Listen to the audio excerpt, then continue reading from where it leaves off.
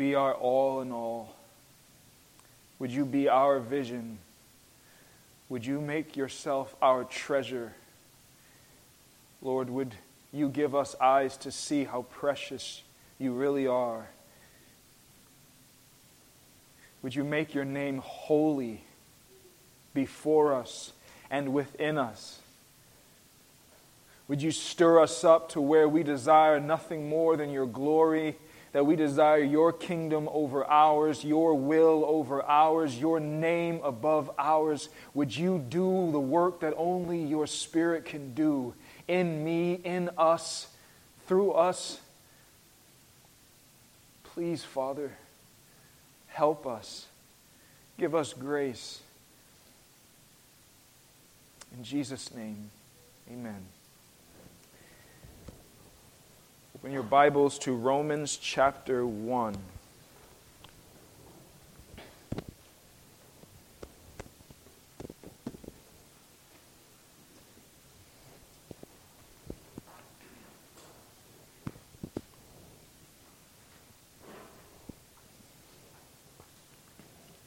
Kind of chuckled when Chris said we'll be in Romans for another 13 years. We are finishing the greeting, the introduction this morning, Lord willing. The Lord could come back before I'm done with this. So, Romans 1, starting with verse 1 through verse 7.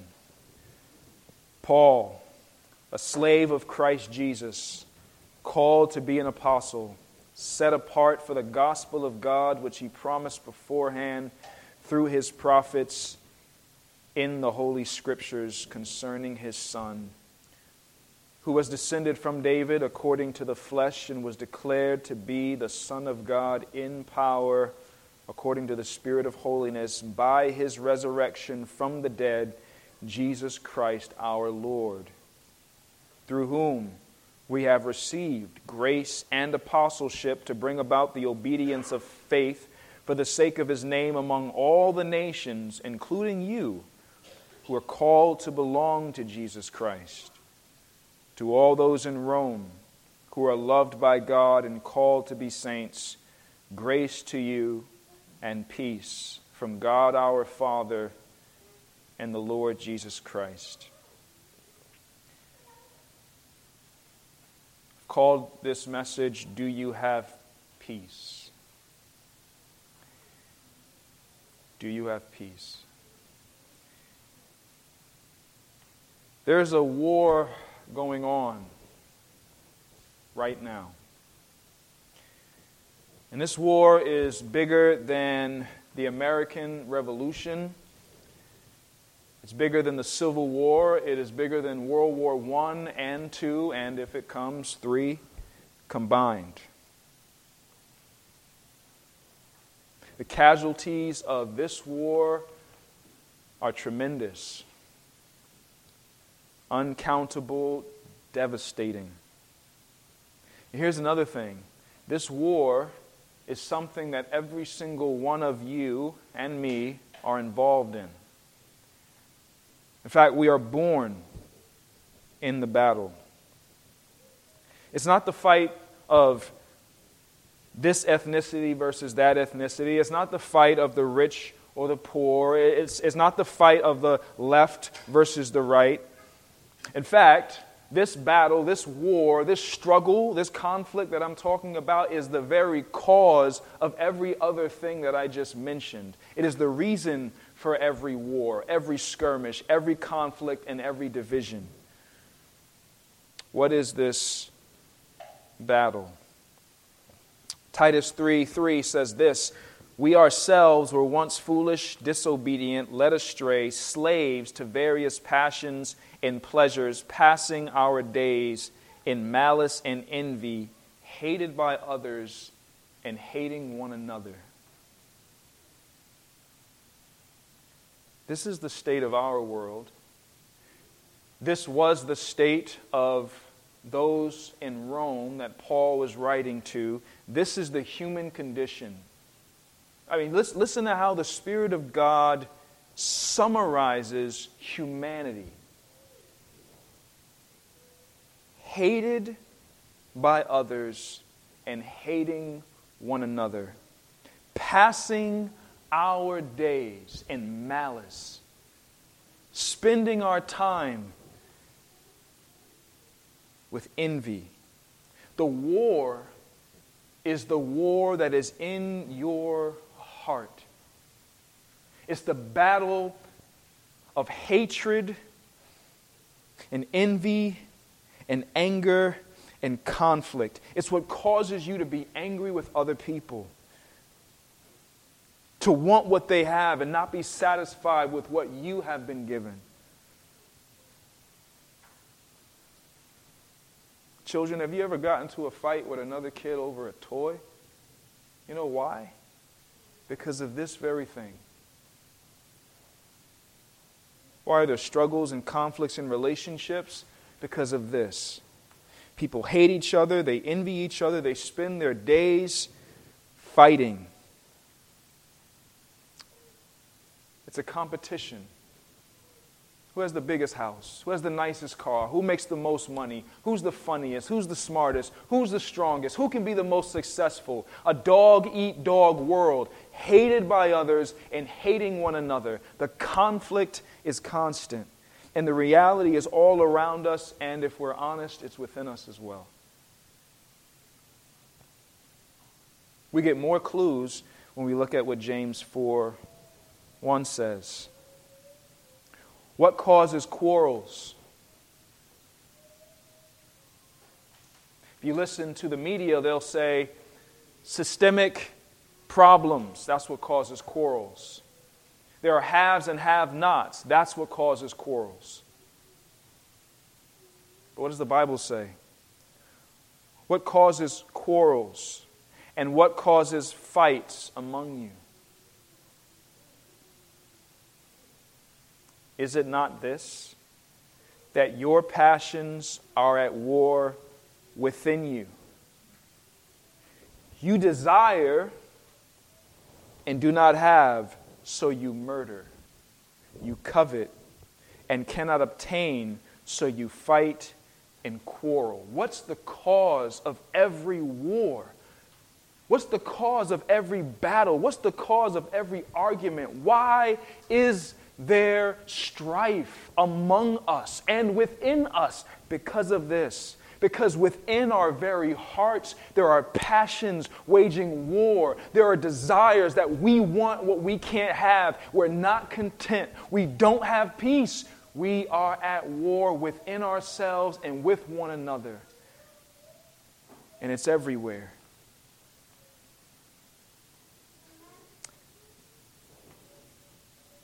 Are you at war in your life? Is there strife in your relationships?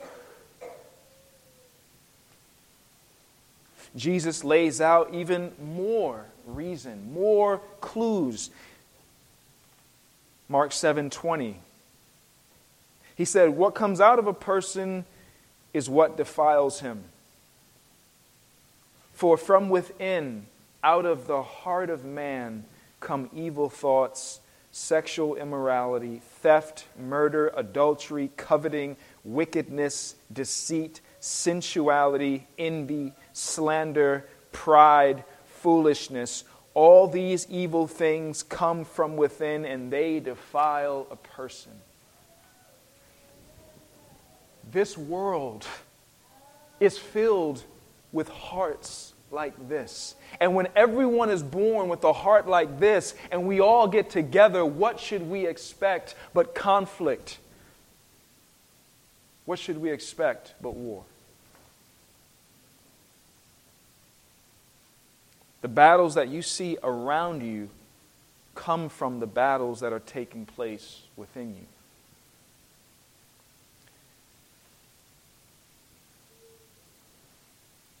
But that's not the root. That's a fruit. What is the ultimate root for the war within our heart that comes out to hatred amongst each other, it goes back to the very reason of our existence and how we are not living up to what we were created for. The reason why we have conflict and war with each other and within ourselves is because of what it says here in James 4. For you adulterous people, do you not know that friendship with the world is enmity with God? Therefore, whoever wishes to be a friend of the world makes himself an enemy of God. There it is.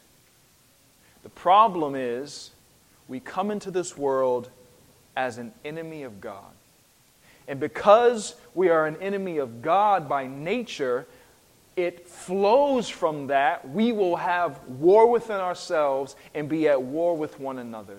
The stemming root, the foundational point is we were created in the image of God to glorify Him. We have rebelled against Him. Therefore, there is conflict with the very one who made us, and it overflows into a lack of satisfaction, into a lack of joy, and a lack of peace in our world.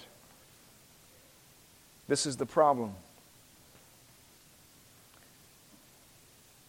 So what do you need to put an end to all this fighting? What is needed to face any circumstance without quarreling or coveting or murder or complaint? What do we need? What do you need? What does this world need? What did the church in Rome need? Peace. Peace. Do you have peace? Are you at peace? To the very core of your being, is there peace? Paul says here, grace to you and peace from God our Father and the Lord Jesus Christ. We say the word peace often. I grew up, y'all know this, I grew up in the ghetto, and the way we would greet one another is we say peace.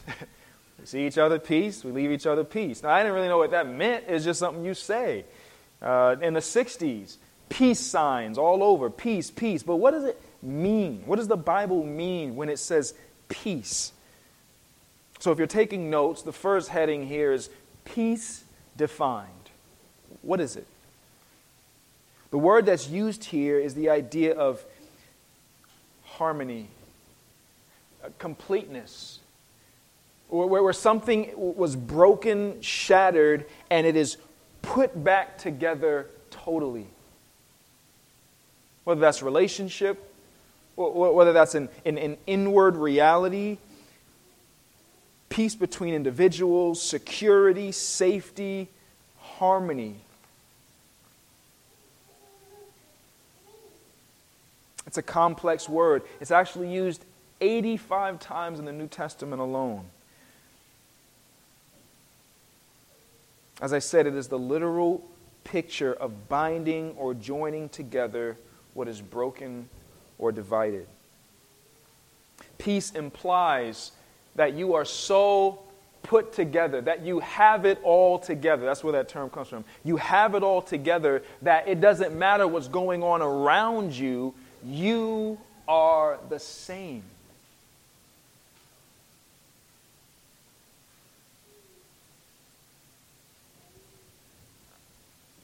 When you're sick, when you're suffering, when you're impoverished, inwardly nothing changes because you have true peace. The Greek word is where we get the word serene. Some people name their daughters Irene. All of that comes from this word, which is this complete peace. That means conflict has ended, and therefore inward tranquility, calmness is there. It's the end of war. It's the removal of enemies. It's inward rest and joy in the face of anything that comes against you. Do you have this kind of peace? Are you at peace with God? That's a common phrase, right? You need to make your peace with God. Have you?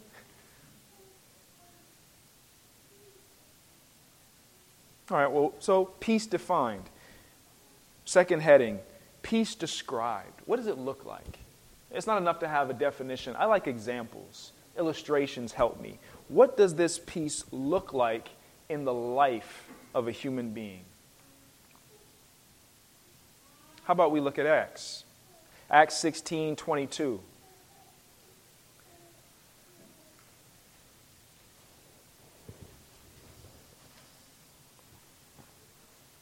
Acts 16:22 says that the crowd joined in attacking them.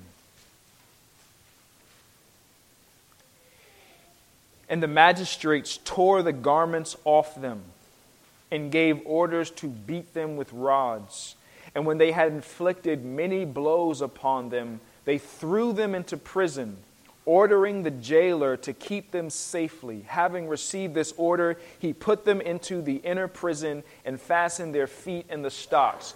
Here you have Paul and Silas, faithful, preaching the gospel. And what happens? The authorities strip their clothes, order them to be beaten ferociously. This is not the kind of discipline that a loving father gives to his child. No, this is with severe prejudice, beating these men. Then it uses the term, threw them into prison. I don't think that is a figurative term. I think they were literally thrown into a cell after they have been beaten, humiliated, stripped naked,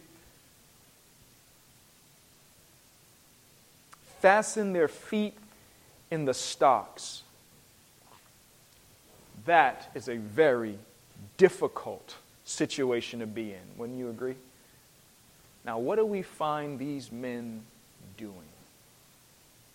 About midnight, Paul and Silas were praying and singing hymns to God. And the prisoners were listening to them. That's peace. That's what peace looks like. They have been through an intense ordeal. I don't know if any of you have ever been beaten with rods, stripped of your clothes, and thrown into a prison and have your feet shackled. I never have. They did, and they had such peace that at midnight they're praying and singing in the company of others. That's not the only example. 2 Samuel 10. You can turn there or you can just follow along, write it down for later. 2 Samuel 10:9.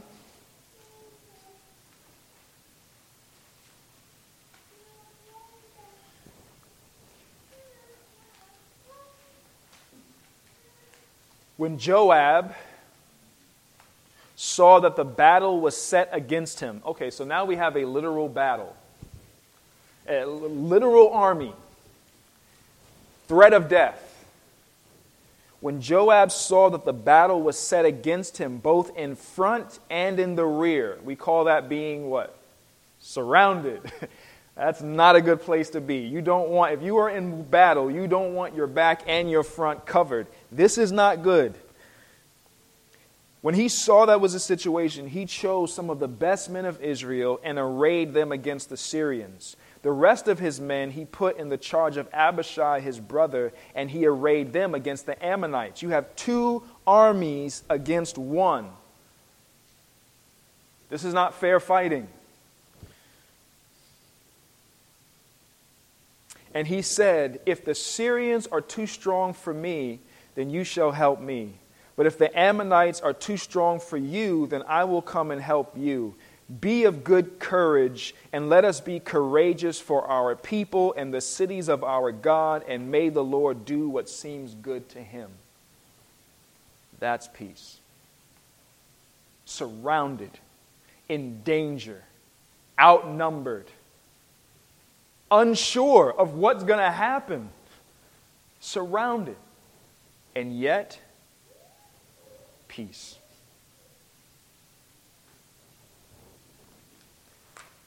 Sisters, I'm not going to leave y'all out. Let's look at an example of a young lady. Turn to Esther. Esther 4:12. We're looking at peace described. What does it look like? What is this unwavering, unshakable peace? This completeness. Esther 4:12. If you're familiar with Esther, you know the story. She's married to the king. He's made her his queen. There's a plot against all the Jews to have them all destroyed. She's the one person who can speak up. But there's a rule. The king has to hold out his golden scepter. And if he doesn't, you will be put to death. He has to call you to his presence. You can't just walk into the king, even if you're the queen. They told Mordecai what Esther had said. Then Mordecai told them to reply to Esther, "Do not think to yourself that in the king's palace you will escape any more than all the other Jews. For if you keep silent at this time, relief and deliverance will rise for the Jews from another place, but you and your father's house will perish. And who knows whether you have not come to the kingdom for such a time as this?" Then Esther told them to reply to Mordecai, "Go, gather all the Jews to be found in Susa and hold a fast on my behalf, and do not eat or drink for 3 days, night or day. I and my young women will also fast as you do. Then I will go to the king, though it is against the law, and if I perish, I perish." That's peace. She's afraid. King didn't call her. She didn't know how this was going to end up. She's weak. And yet she had peace. What pattern do you see in these examples? Notice, peace is not the removal of pain or trial or difficulty or suffering. Every example that we just looked at had all of that, and in fact, it almost intensified as we continue to read. Peace is not the removal of trouble. The problems are there, the danger is there, the threats are there, but there's something else there. There's a calm.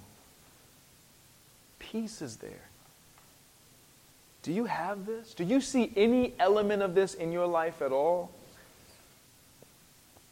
Or are you constantly afraid and worried and panicking and fretting? The anxiety constantly weighs you down. Is that your default, or do you have a default of peace? You may say, well, those are Bible heroes. Of course they had peace. That's the Bible. Well,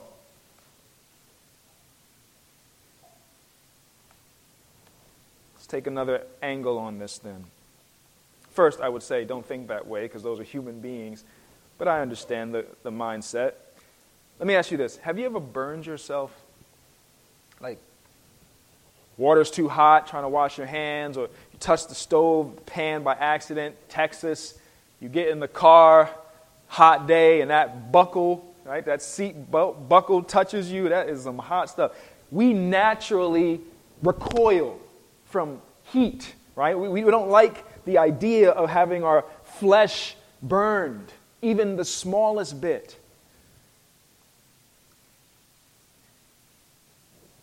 John Rogers,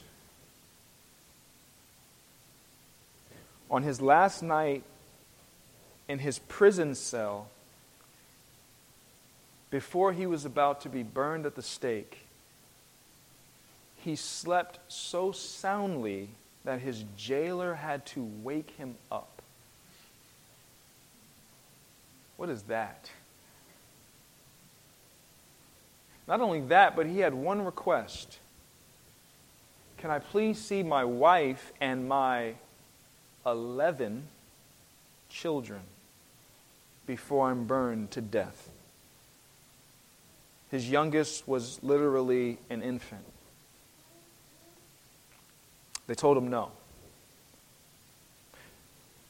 He didn't know how it was going to end up. Now, if you are familiar with the martyrdom of John Rogers, you know that God gave such supernatural grace that it was as though he didn't feel anything. He was washing his hands and God gave him just grace. He didn't know that. He knew he was going to the fire. On his way to the flames, the Lord gave such kindness that his wife and children were along the road and he was able to see them and give them encouragement.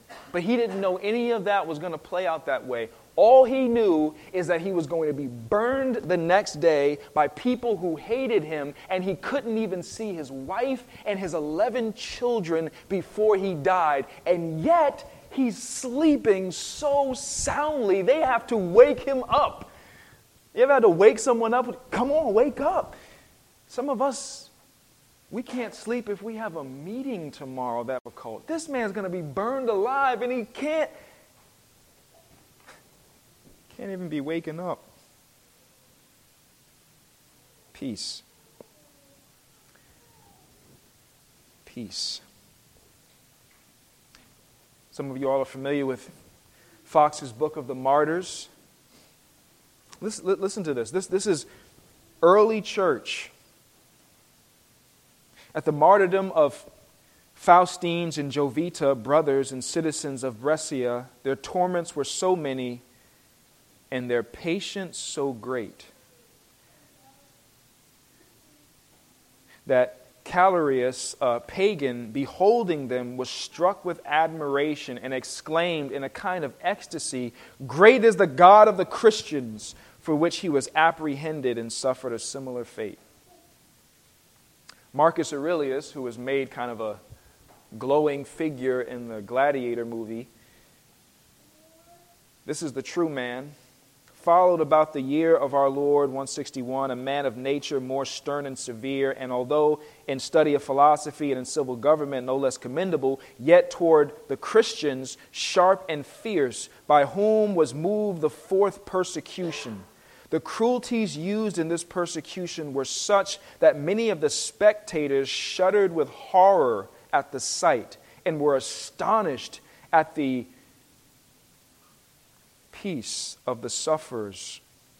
Some of the martyrs were obliged to pass with their already wounded feet over thorns, nails, sharp shells, etc., upon their points. Others were scourged until their sinews and veins lay bare, and after suffering the most excruciating tortures that could be devised, they were destroyed by the most terrible deaths. Germanicus, a young man but a true Christian, being delivered to the wild beasts on account of his faith, behaved with such astonishing courage and peace that several pagans became converts to a faith which inspired such fortitude. You see what's being said here, right? They were suffering so badly that the Romans, who loved blood and gore and screamed all the more violent it was, were horrified by what Marcus Aurelius was pouring out upon these Christians, and yet they suffered so intensely but with such peace that unbelievers were converted by seeing what kind of power is this? How can they have such peace in the face of such suffering?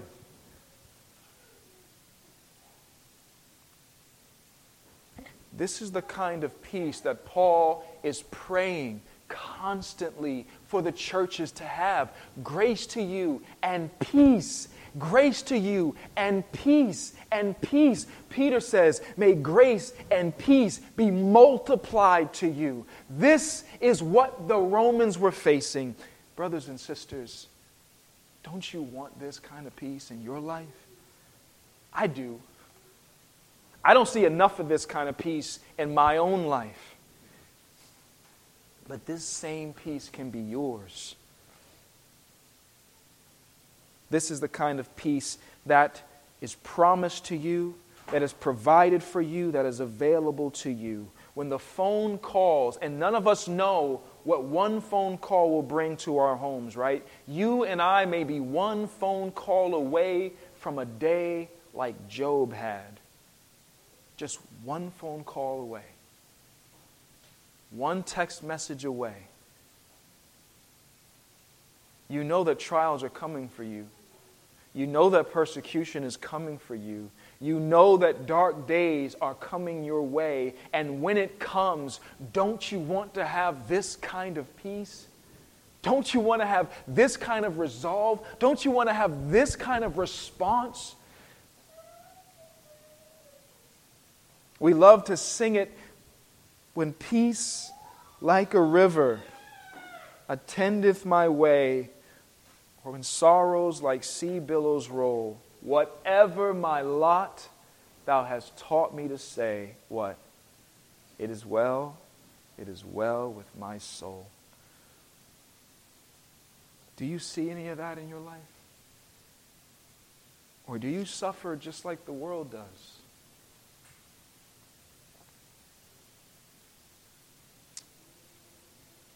The world wants this too. They long for it. They desire it. In fact, that's the third heading, peace desired. This is what everyone wants, and they're searching for it. The question that's constantly being asked is, where does peace come from? Where is peace found? Where can I find peace? They see the problems. They will acknowledge the problems. But they don't know where to find the answers. Some people think peace comes from doing good deeds. Helping people, being kind, being a philanthropist, right? If I do enough good stuff, then I will feel good about it. I took philosophy in college, and they had an entire genre of how to have peace. And they said one of the ways is by doing acts of kindness for others. That will give you some type of self-satisfaction. You will feel good about yourself. Peace.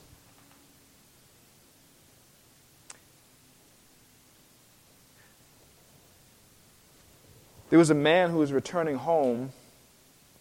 He saw a group of men attacking another man. He said, that's not right. So what does he do? He jumps in to help. They all turned on him and murdered him.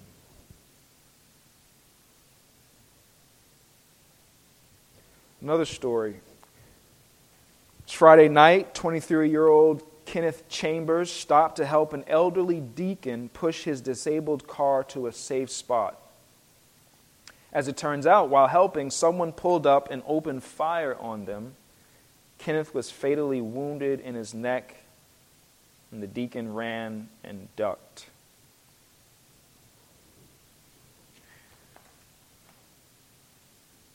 Chester Sheriff Max Dorsey says Linda Robinson was a good Samaritan who stopped to help George Fail and Amber Harris, who were broken down. He says later they killed her and stole her car. Dorsey believes both were high on meth at the time. These are only 3 stories within the past 2 months.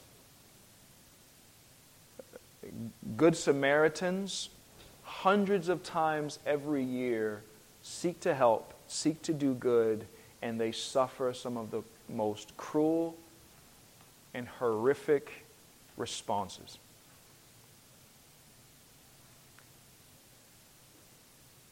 Trying to do the right thing.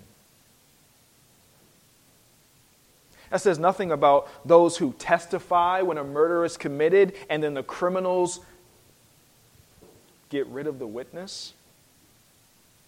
A world that's full of injustice. There's phrases like, nice guys finish when? Last. No good deed goes unpunished. What is this communicating? You do good, it may not go good for you.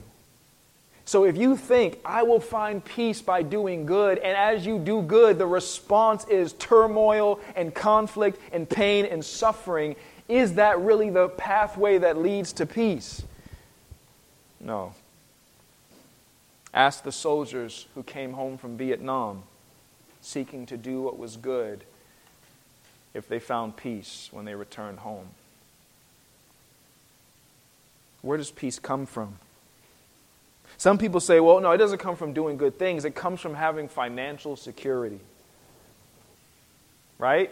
I mean, appreciate Dave Ramsey. What's the name of his thing? Financial Peace University, right? Some good stuff there. Is this where peace comes from? Having every need and every want met. Having all of your bills paid, your bank accounts full, your investments and stocks and bonds are diversified. You have a nice portfolio.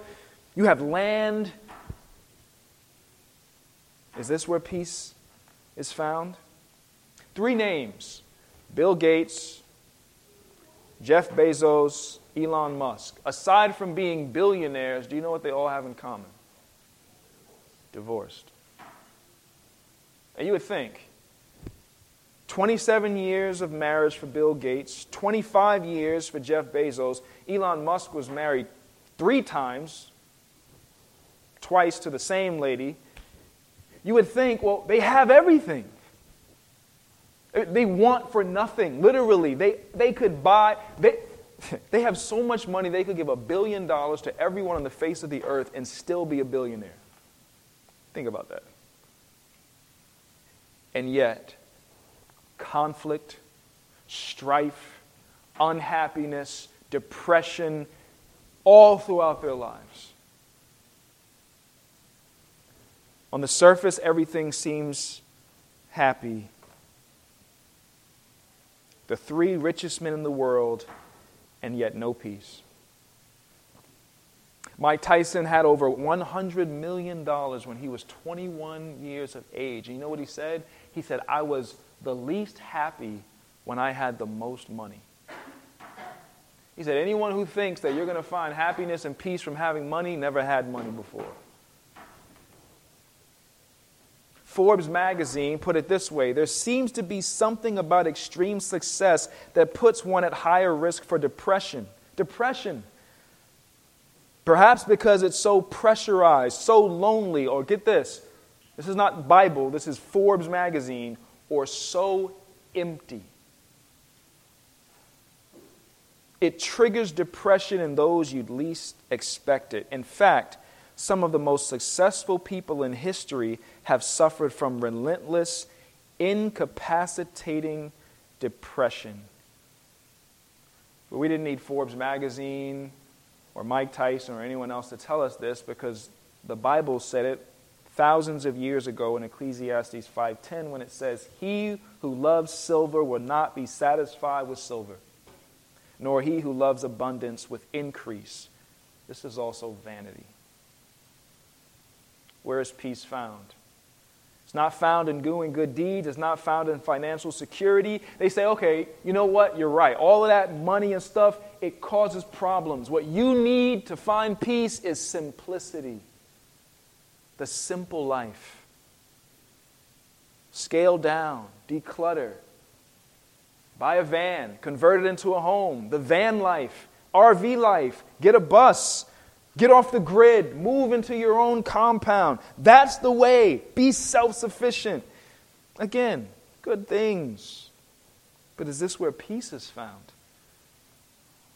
It doesn't take much time or much searching to look behind one of the doors of these tiny houses to find the same thing: strife, conflict, and even murder.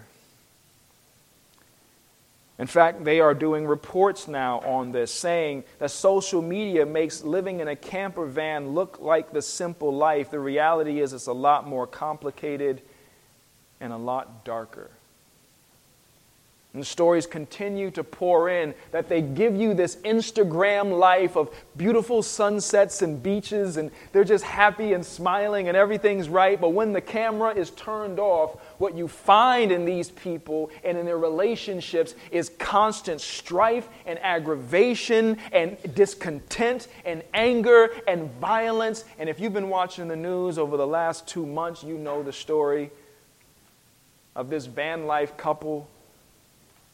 And suddenly the woman goes missing, and then the guy goes missing, and then she's found strangled, and he's found after a massive manhunt.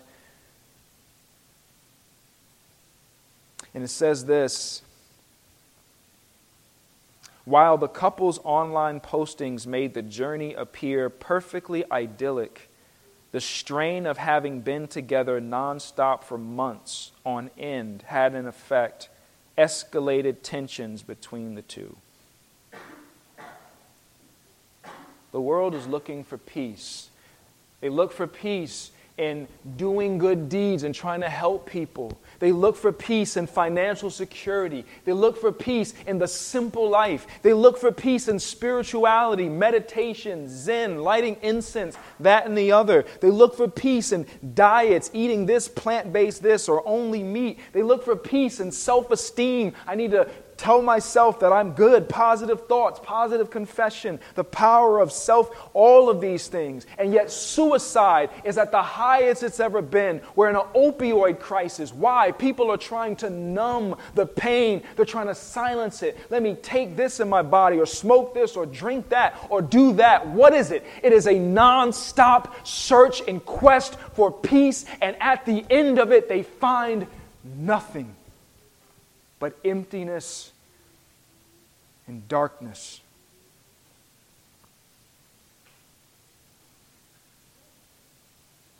Do you have peace today? Are you searching in any of these things or a host of others to find peace?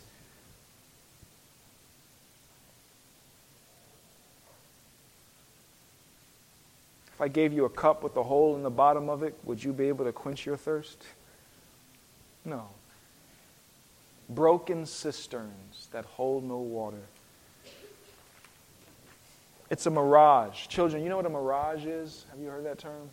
What's a mirage, right? We're in Texas. It's hot. So a mirage is, this typically happens in deserts, where someone is walking, and after so long of walking and there's no water, the ground begins to shimmer, and it looks like there's water. It looks like there's an oasis just a few steps ahead. And so they keep walking, and they keep walking. They think just a few more steps, and I'll be there. A few more steps, and I'll be able to get to the water. But there is no water. It's a mirage. It's an illusion. The heat is causing their eyes to play tricks on them. And that is what the world's quest for peace is like. They keep thinking, if I just make a little bit more money, or if I just try another idea, or I go to this session, or I read this book, or if I talk to this person, or if I try this thing, I will finally find it. And what they find is a mirage.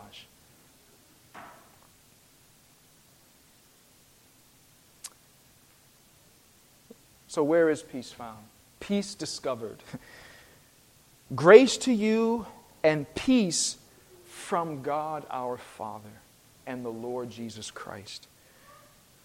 Where is peace found? What does this verse tell us? It literally gives us the treasure map to the treasure of treasures. He has given us the location. Where is it found? Adrian Rogers says this: biblical peace is not the subtraction of problems from life. It's the addition of power to meet those problems. You don't keep this peace. This peace keeps you. It's peace that passes understanding. You can't get it from a bottle. You can't get it from a syringe. You can't get it from a psychiatrist, a psychologist, a well-meaning friend, or a book. You can't even get it from a principle. You get it from God. Where is peace according to our verse? From God our Father and the Lord Jesus Christ. So the first clue we get in having this amazing gift of peace is that this is only for those who can call God their Father. It doesn't just say, grace to you and peace from God. Grace to you and peace from God, our Father. That's key. Is God your Father? How do you even know? 1 John 3 tells us, by this it's evident who are the children of God and who are the children of the devil. In other words, there are two families and only two families on the face of this earth. Children of God and children of the devil. And every single person is born into this family with the devil as their father.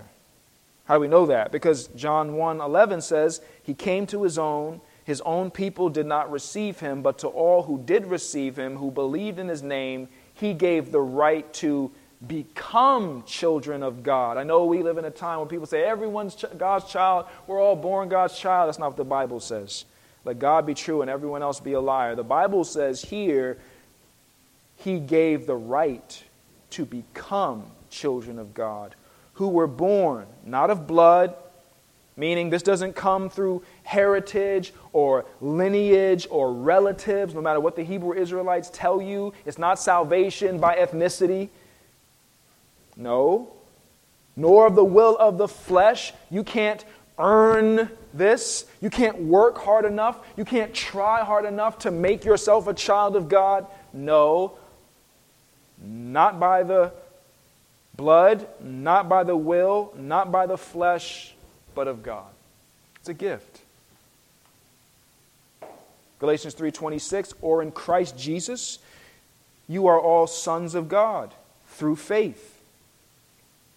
For as many of you as were baptized into Christ have put on Christ. There is neither Jew nor Greek, there is neither slave nor free, there is no male and female, for you are all one in Christ Jesus. And if you are Christ's, then you are Abraham's offspring, heirs according to the promise. Peace is found in God, but only if He is your heavenly Father. Is God your Father? If we're born children of the devil, the only way to become a child of God is through adoption. And this is exactly what Jesus Christ paid for. The reality is, we come into this world hating God. We come into this world wanting our own way. I mean, think of it this way. The Bible says that Jesus is the King of what? Kings, and the Lord of lords. That means He's in charge. That means He's the one on the throne. He rules. But when you think of your life and the decisions you make, the words you speak, the thoughts you think, do you run them by the Lord? Or do you just do whatever you want to do? The Bible says, all we like sheep have gone astray. We have gone our own way. The shepherd tells us this, and we go this way.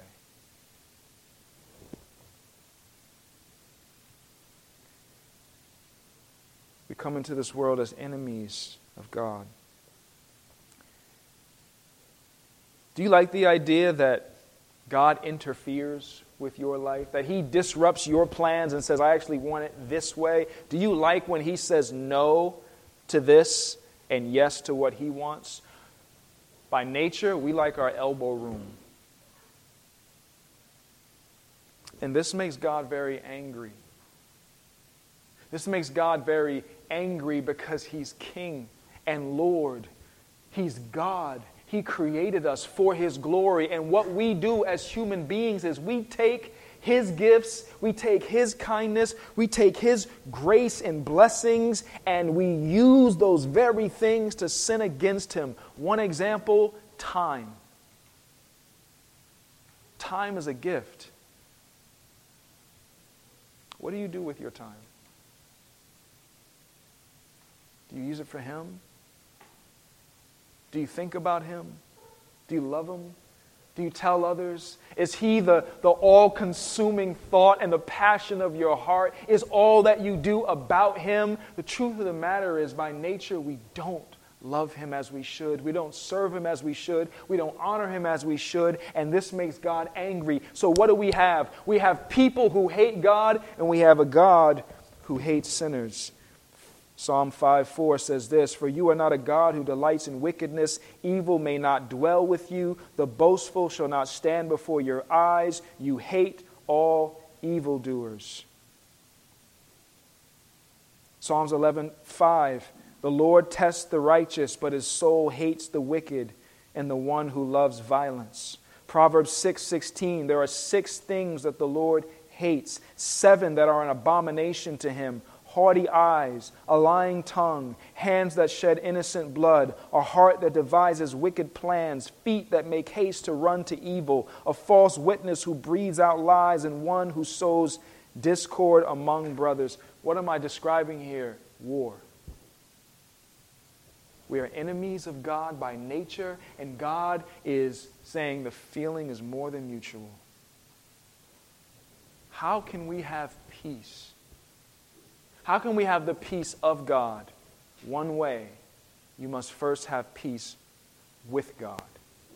If you do not have peace with God, you will never have the peace of God. And the only way you can have the peace with God is if you surrender.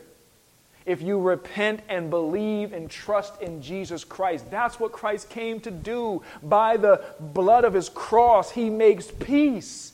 He reconciles enemies. He takes the hand of His Father and He takes the hand of the sinner and He combines them together by His blood, satisfies the debt, pays the penalty, suffers the wrath, supplies all that's needed in order to bring peace between enemies. Jesus is the greatest peacemaker that has ever lived because He has squashed the greatest war that has ever been fought, the war between the sinner and the God who made them.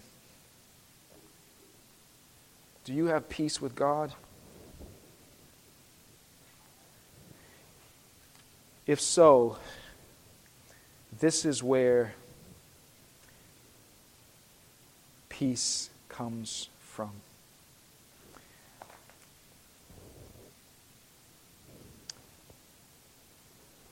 Romans 5:1 says, "Therefore, since we have been justified by faith, we have peace with God through our Lord Jesus Christ." Colossians 1:19, "For in Him all the fullness of God was pleased to dwell, and through Him to reconcile Himself all things, whether on earth or in heaven, making peace by the blood of His cross."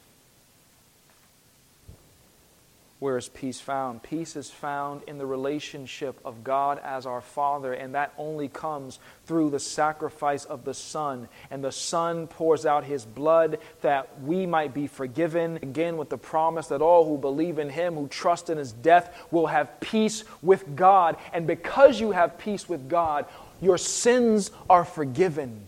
You will not suffer the wrath of God. You have the Spirit of God. You have the friendship of God. You've been adopted by God. You've been redeemed by God. He loves you. He's for you. He's with you. He will never leave you or forsake you. Everything that goes wrong in your life is actually working for your good to make you more like Jesus. Think of this. When you have peace with God, no matter what comes your way, that doesn't change. That is why, even though they were beaten with rods, they could be singing in prison. Because they know, no matter what happens to my body, the Lord is with me. And He loves me. And if God is for me, who can be against me? This is why Joab and Abishai could say, the Lord does whatever He wants.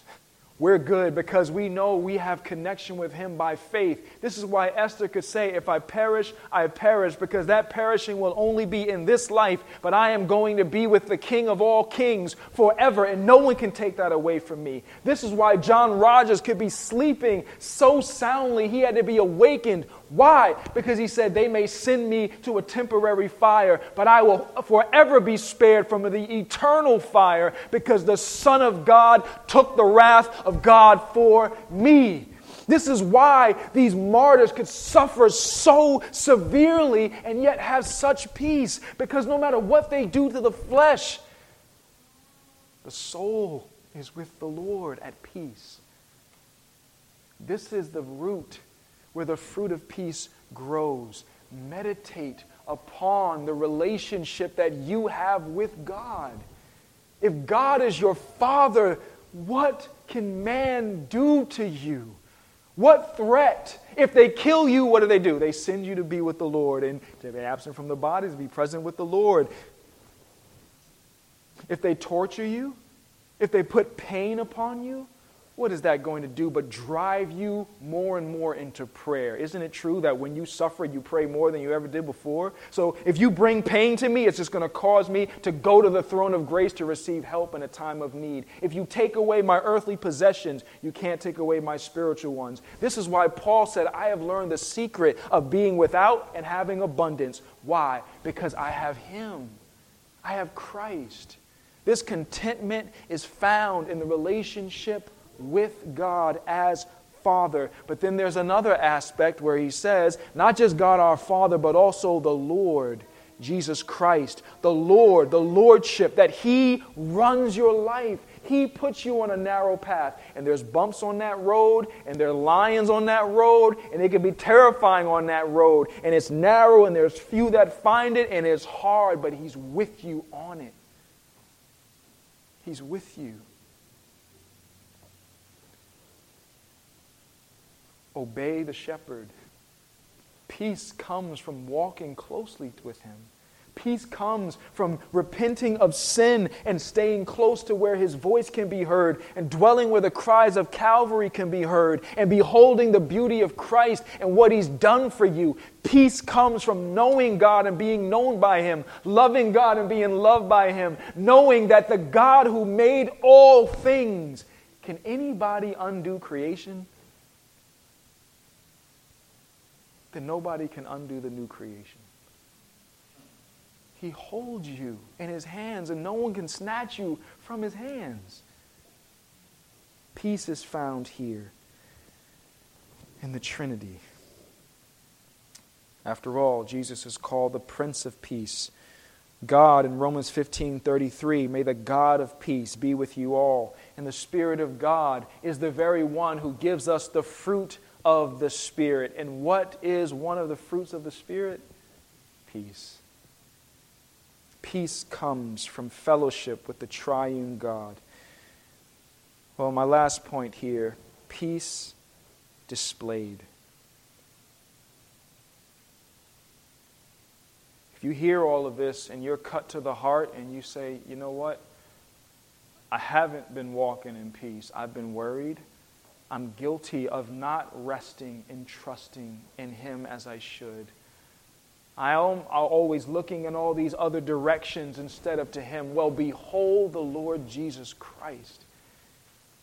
He is the only one who walked with this kind of peace perfectly.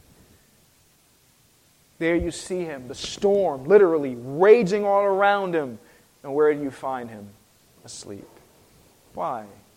Because He's the Prince of Peace. Not only does He supply peace to all, but Jesus was a real man who really felt pain. But why was He not terrified, though there was raging all around Him? Is because He trusted His Father. Just like He trusted His Father when He was hungry and the devil came and said, turn these stones into bread. He didn't worry. He didn't take it into His own hands because He trusted His Father. Peace comes from relationship and trust of the God who loves you, who made you, who is with you. Jesus trusted His Father.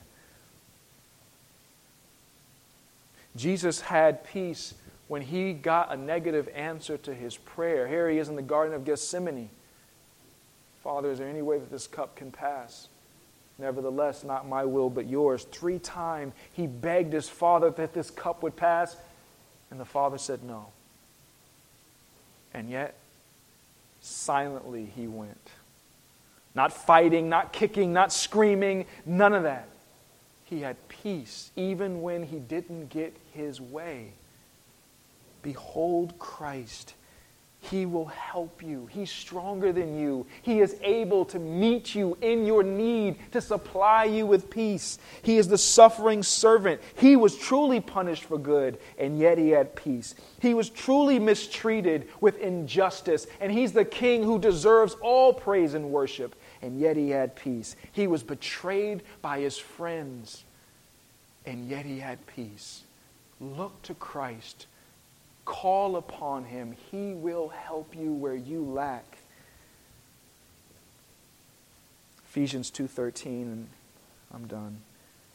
But now in Christ Jesus, you who once were far off have been brought near by the blood of Christ. Why? For He Himself is our peace. Christ is our peace. Father,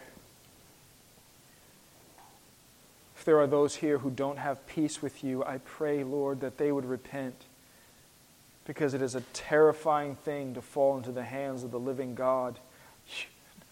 Oh Lord, our arms are too short to box with you, let alone stand before you on the day of your great anger.